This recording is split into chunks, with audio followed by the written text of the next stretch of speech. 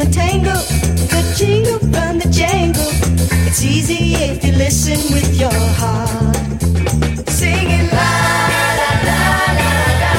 Sing me, la la la la. Hey gang, welcome to the Real Housewives of Riverdale, the podcast where grown-ass adults take sexy teen murder mysteries just as seriously as you do. I'm your host, Sheree, and today we are discussing Season 3, Episode 3, As Above, So Below. So, most of you probably already know this because this is not an old movie. Maybe there is an old movie that they remade, but I don't think so. Today's title is in reference to the 2014 horror film starring Perdita Weeks and the guy who is Ginsberg on Mad Men. Love him. I don't think about you at all. Iconic. As one who practically pees her pants when a horror movie commercial comes on, I've never seen this movie, of course. I remember going to see, Neighbors or something equally goofy and silly in the trailer for that movie, for As Above, So Below, played before the movie, and I almost ran out. I can't do it. So, anyway, the IMDb description is, miles of twisting catacombs lie beneath the streets of Paris, the eternal home to countless souls. When a team of explorers ventures into the uncharted maze of bones, they discover a dark secret that lies within the city of the dead. A journey into madness and terror, as above, so below, reaches deep into the human psyche to reveal the personal demons that come back to haunt us all. Wow, that is a lot. That's intense. So without further ado, let's just jump into this week's episode. The episode starts with Archie in the hole. In solitary, you guys, I don't think juvie is like 1930s prison. I just really don't. Anyway, I don't know. My TV messed up at this part. I didn't have any sound because it was raining Wednesday night and our satellite dish does not tolerate any sort of inclement weather. So I don't know exactly what words were exchanged before the warden says, then you'll stay in for another week. I don't know. I'm sure they were like, are you ready to fight now? And he was like, no. Even my closed captioning wouldn't work. So anyway. And thank fucking God the sound kicked in for the next scene because hell yeah, FP and Alice have just fucked. It's so great. I'm so excited. This is the part from the trailer that we wanted to see the most. As much as I feel like it's going to be weird for Betty and Jughead, and I don't want them to break up, but I'm so happy we finally got to see this. We have been waiting for this since Jughead's birthday in season 1. And you guys, FP has a jelly bean tattooed on his chest. Swoon. That's also a pretty good key to note that we're going to get Jelly Bean and Gladys later this season. So that's exciting. So we learned that it's been 3 weeks since the last episode and nothing dramatic has happened yet. There have been no more seizures, no more suicides. But with Betty and Jughead on the case, drama is soon to follow, of course. Cut to the Little Devils in their own post-coital embrace. Post-coital, I really said that. Post-coital embrace in Dylan's, horror movie bunker of all places. So, yeah. That's, and it works because as above with her parents, so below with the kids. But that might be the most teenager thing about these two. They find this underground bunker and are immediately like, you know what? Nobody knows about this place. We can bone here. Yeah. So that's what they use it for. Ben's death haunts Betty. Of course it does. It should. It haunts me, and it was just TV. They learn that they're missing the rule book for the game. Jughead compares this bizarro Dungeons and Dragons to a religion, and Betty says, yeah, or a cult. And every cult has a king, and behind every cult king is a Ma Non-Sheila. Am I right? I mean, that bitch was crazy, but fuck, yes, she took care of shit. I mean, tough titties. I love that lady. Again, fucking bonkers and totally brainwashed and all that. But still, if you haven't watched Wild Wild Country, stop what you're doing now. Riverdale can wait. Go watch it. It'll blow your mind. So Fred tries to visit Archie and Juvie, but his visitation rights are suspended because of the riot. Fred says he'll be calling his lawyer. And I wonder if he'll hire Sierra McCoy, or possibly even Penny Peabody. I mean, wouldn't that be something? Did we all forget that she was a lawyer? The snake charmer? I mean, I just feel like Penny is really not focusing on her legal duties and just really embracing this whole ghoulie drug runner thing when, I mean, she has other means of making money.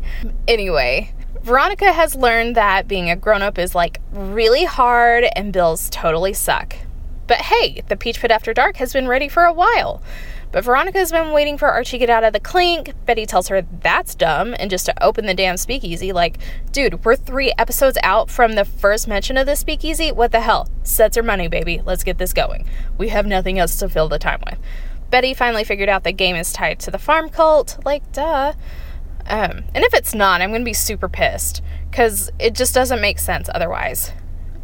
Kevin and Josie show up to Pop's looking for Veronica, and Pop shows them how to dial her via the, like, insane speakeasy crap. Dials 642 on the rotary phone. I'm sure those numbers mean something, but my brain doesn't want to figure it out. Reggie answers and asks for the password because Kevin is the greatest. He says Stonewall, and Reggie's like, okay, close enough, because we don't actually have a password. And lets them in. Kevin says that he's died and gone to Candor and Ebb Heaven. Yes. We also learned that there's no booze in this speakeasy. Like, isn't Veronica's signature drink a jalapeno margarita? I mean, I know that, like, she can't serve alcohol to minors and her bartender is a minor, but, like, I don't know. I just feel like that's really lame. That really defeats the purpose of a speakeasy.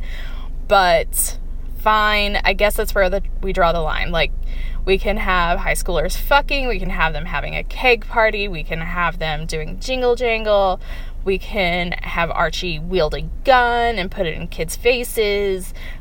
We can have, like, human cockfights.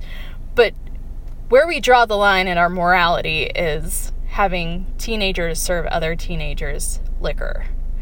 Sure.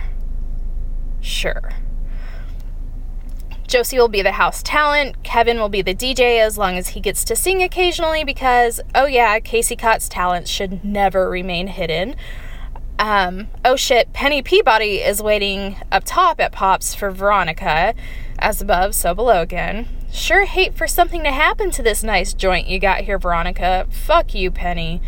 Go be a lawyer again. Quit being shitty. The warden, so, like, not necessarily the warden, but some of the security guards, or what do you call them? I guess just guards at Juvie, they, like, wake Archie up by putting a hand over his mouth, telling him not to make a noise. They put a bag over his head, and they bring him down to the pit. Cool. Archie agrees to be the new Mad Dog, just as Joaquin is getting the ever-loving shit beat out of him. And wow, what a makeup job, because that was crazy. And then we get Riverdale. When we come back from commercial, Archie meets the other, like, underground fighters. Baby Teeth. Ew. What a terrible goddamn name. And then Peter and Thumper. Where's Cottontail? Huh? I guess they're quick like rabbits? I don't know. Don't ask questions, Archie boy. Veronica is a little overenthusiastic about inviting the Serpents to the opening of La Bonne Nuit, the speakeasy. Evelyn Evernever is starting a student chapter of the farm at Riverdale High. And oh shit, Betty will never be worthy of the King's Scripture, aka the player manual for the nerd game.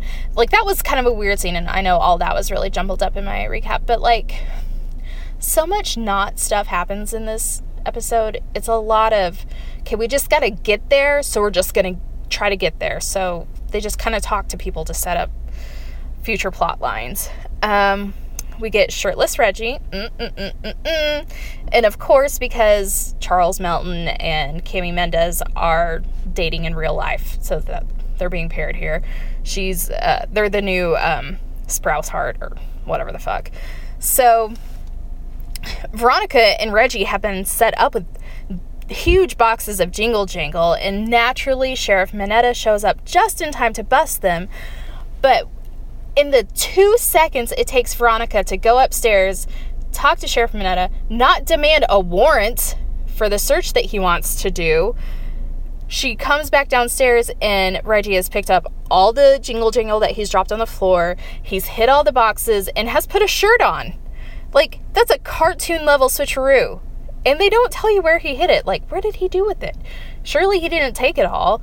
Did he hide it in a storage closet? Like, I don't know. It's crazy. And honestly, the fake sheriff is just here wanting Veronica to pay him off anyway. Veronica isn't going to bite on Hiram's obvious threats until she's properly armed, she says. And then Betty shows up to her house and, to the student farm meeting. But it's just Evelyn and a crap ton of pizzas, which kind of made me sad for her. Like, she bought all these pizzas for this group meeting and no one showed up. Not even Ethel, which is crazy. There's the Archie cockfight scene. And I'm so over this plot line. I know I keep saying it, but you guys, we've got to get him out. Winners get perks. They ask him where he wants to eat, and he says, ever heard of a place called Pops? No, they've never heard of the one restaurant in town. Good God. And of course, our good boy gets enough to share. Of course he does. I love that we get a scene with Tony and Cheryl where they're just being, like, totally normal and taking fun pictures, like, at the serpent camp. It's so great. Veronica shows up looking for Jughead, but sorry, V, Jughead isn't in the serpent plot this episode. He's playing True Detective and canoodling Nancy Drew. God, I love Cheryl. Luckily, Tony was an underage bartender at the White Worm, so she knows all the ins and outs. So Veronica can prove that the Ghoulies are using the basement as a jingle jangle lab. And then, OMG, it's our theme music! Yes! It's the Archies singing Jingle Jangle from the old cartoon that we use for this podcast and hope that no one at the actual Archie Comics corporation finds out and wants money for. So that was really exciting. And I kept seeing where people were like, this song is now iconic on Twitter. And I'm like, and it already was, you guys. I felt really bad for Cheryl in the episode where they're, like, sleuthing because she has to investigate the room where her brother was shot in the head by her father. Like, that's gotta, like, hurt her soul somewhere. It's rough. Jughead attends his first Griffins and Gargoyles game where it's just Ethel. Like, guys, that's not how you play Dungeons and Dragons. There's gotta be a lot more people there. I don't know. It was kind of weird. Ethel says that Ben betrayed him and finished the game with Dilton instead. Bummer, dude. You got to live and Dilton got to die. What a terrible betrayal. Whatever. Betty comes home to a bunch of hippies in her living room. Oh, and oh shit, it's just Scientology. You have to ascend to different levels to meet Edgar. Holy fuck, Alice told the farmies about the dead guy that they got rid of. God damn. If I have to see one more character go to prison, and granted, they deserve it. Like, they're not wrong for going to prison. Archie definitely deserves to be punished for what he has done. Betty, Alice, Jughead, and FP should all be in jail for hiding that body. Chick should, if he's still alive, who even knows, but if he is alive, he should definitely be in prison for killing a guy. But I just don't want to see any more of it. The Shawshank stuff is so tired. I'm just so over it. Oh, and apparently Alice knows about Griffins and Gargoyles, or G&G, as Ethel would correct us. Oh, snap.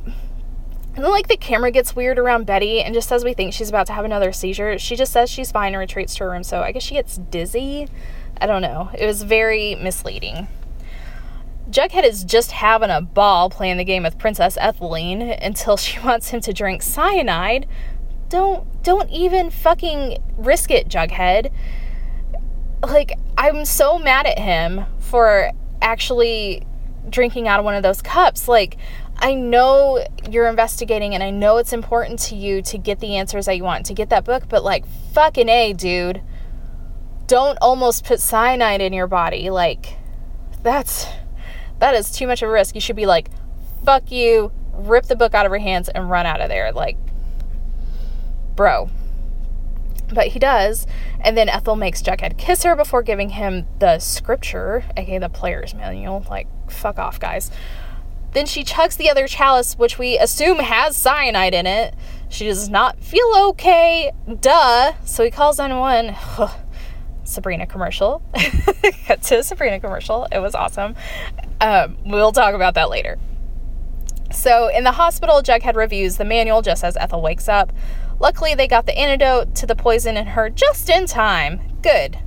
Because 3 dead kids in as many episodes is a lot, even for Riverdale, so good grief. Ethel is chained to the bed because she's on suicide watch. She says she's not suicidal, but it's like, guys, that's what this game is, to get you to kill yourself. So yeah, I think you are. She says the game is only just the beginning. Oh no, she starts to caress Jughead's hand. Girl, you in too deep. No ma'am. Send her to actual therapy, please, now. And Jughead doesn't tell Betty any of this. And like, I don't think Ethel's a threat to Betty, because Jughead's clearly not into it, but yikes. Veronica comes in with her like pictures of the White Worm's Jingle Jingle Lab. She tells Hiram to back the fuck off, and she wants $10,000 a week in perpetuity. And I'm like really proud of her for standing up to her dad, but also really scared for her. Like, girl, just send those pictures to the FBI anyway. He'll go to prison and it's done. You're done. You don't have to deal with him anymore. Don't try to blackmail him to get more money. Like, fuck. We're only in the 3rd of 22 episodes and the war has just begun. Hiram Lodge is a bad person to threaten, and you should know that because you're his daughter, and that just seems like your stakes are way too high. Also, her makeup is amazing in that scene. Like, gorgeous. The warden wants Archie to sate the crowd's bloodlust by making the fights last, because the last guy, he, like, knocked out with one punch because I guess he's fucking Superman or whatever. Then Archie starts to envision dad talks with an imaginary Fred, and that was kind of sad. It's nice to see Fred for more than just that one little bloop in the beginning, but still sad. Sorry, guys. Had to take a barf break because, if you remember from last episode, I'm pregnant AF, and, yeah, real gross. So Alice trusts the farm with her secrets about G&G more than she trusts Betty, and that cuts deep. That's rough. That's cold, Alice. Then we cue the speakeasy opening. Everybody is gorge, of course. Hiram delivers that god-awful painting from his office to Veronica, which was kind of nice. A weird olive branch, but still nice. He also tells her that he's really proud of her. So she shows him the speakeasy, which is obviously a huge mistake. Like, that's gonna backfire on her. Y'all, Reggie's, like, formal wear is plaid pants. Oh my god. I love it. Josie sings a very sultry version of Anything Goes, and it's just the best. I just love it. Of course, we can't use this musical moment without having a full-on montage because it's Riverdale, so Archie's, like, fighting this kid who's obviously scared out of his damn mind and not as good of as a fighter. So he, like, whispers to him, Archie's like, make me bleed, just make me bleed. So he takes hit after hit and goes down for just a second before getting in his one killer punch in. The warden's like, this kid is a star. Great. It's all very gross. Archie accepts a bottle of rum from the warden after the fight, and that certainly feels like a trap until we get that shot from the trailer where, like, he realizes it's Lodge branded rum, and he fucking chunks it at the bars, and it breaks, and it's beautiful. It's a gorgeous shot, great for promotional stuff. But yeah, so that's like all that was set up for. It's just that really good shot. He opens Mad Dog's book to find a small rock hammer inside because we're just doing the Shawshank Redemption now. It's just happening. We're doing it so much that Archie even understands that this rock hammer means that they're tunneling out. It's to escape. Yeah. At the Sunnyside Trailer Park at the Joneses' trailer, Betty and Jughead show up in FP freaks the fuck out about finding the scripture in the house. And he's like, this game is pure evil, boy. And he sees that Jughead's lips are blue from drinking the Kool-Aid. And he goes outside and burns the manual, much to Betty and Jughead's dismay. But gee, I wonder if Ethel has another 500 copies laying around that she could just disperse to the whole school. Hiram comes into Veronica's room after the speakeasy opening and congratulates her, and he says, what drug lab? Because obviously he's cleared out of the White Worm by now. But I don't know. I feel like all this shit's gonna backfire on her. I do not trust him.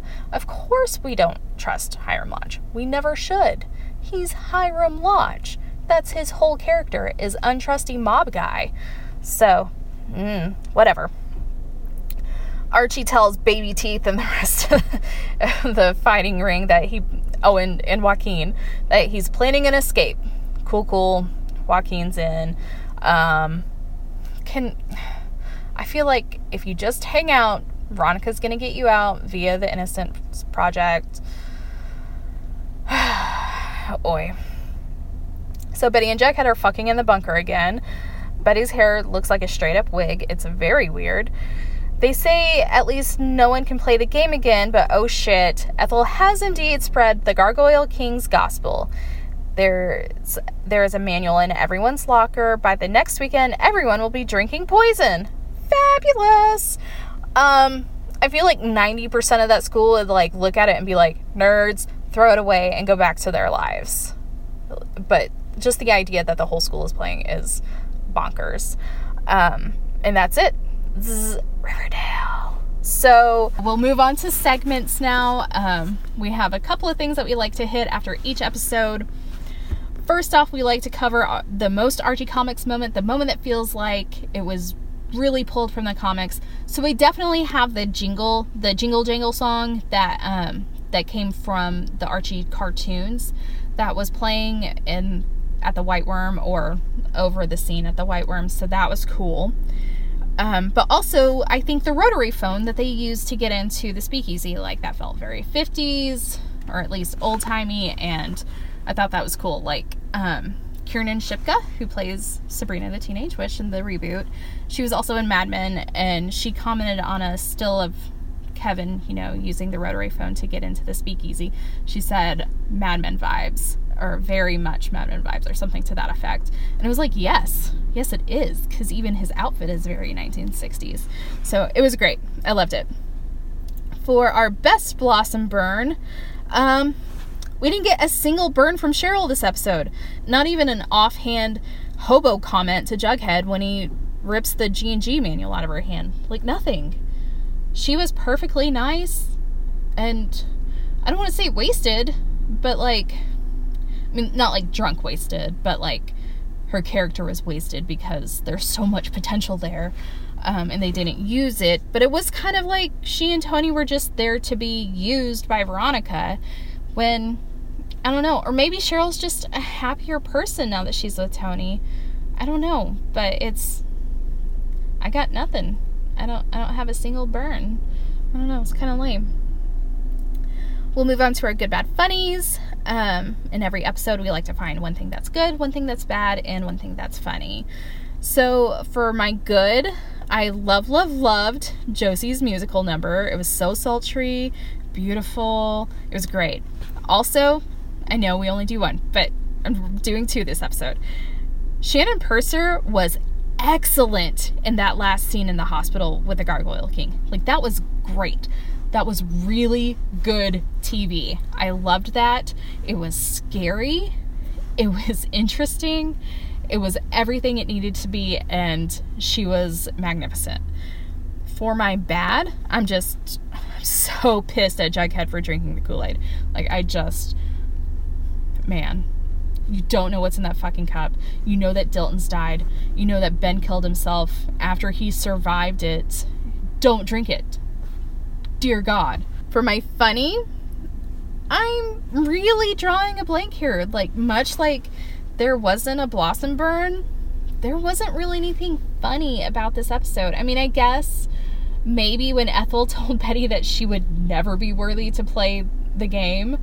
Don't know what that's about, because I feel like Betty's only been nice to her. I mean, they're kind of rough with their investigation, but still kind of rude. But I don't know. It was not a very funny ha-ha episode.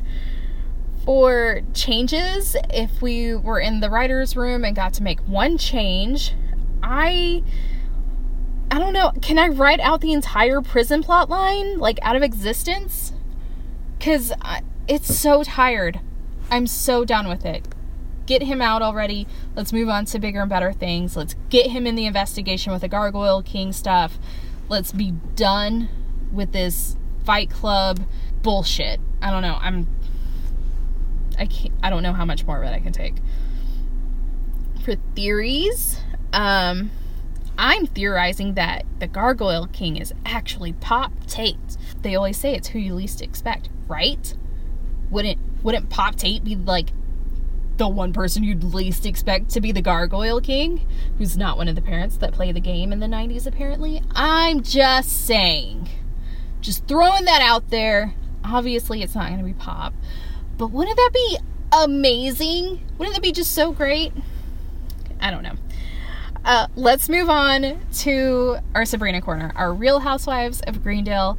Holy shit, it's out. It's amazing. I spent all day Friday watching it instead of recording this like I was supposed to.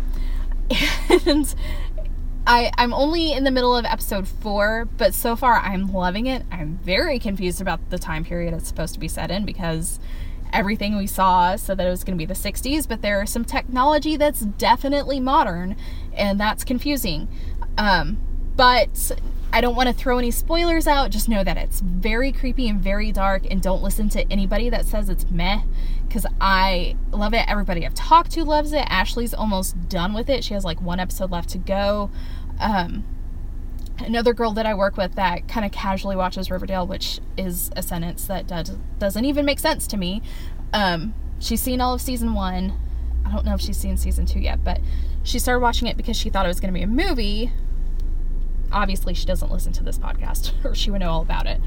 But even she loved it. She thought it was really great. So she's watched, like, I think 4 or 5 episodes, and she's not even like a big Riverdale person, so she doesn't even know. But yeah, it's real good. Really, really, really good. So loving it. All right, for our Skeets Dadgram corner. So this week, or I guess last week really, because it's Monday now, but Cole Sprouse has been sharing pictures taken of him for King Kong magazine, which I didn't know was a real thing until he posted them. But he's in this like weird tuxedo suit type of situation with lots of eyeliner, and in one particular shot he has a giant silver mace thing. Like, you can tell it's just a prop, but it's kind of cool.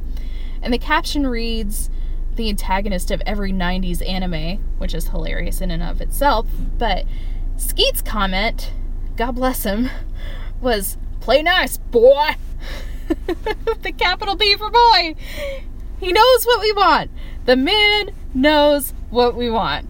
Hell yes. It was so great. All right. And with that darling moment in Skeet's social media history, that will do it for this week's podcast. Be sure to tune in 2 weeks when we cover season 3, episode 4, The Midnight Club. So there will not be an episode on Halloween.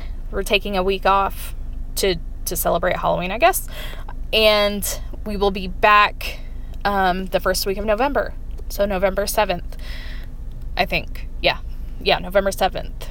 We'll be back with Midnight Club. It's the flashback Breakfast Club episode, you guys.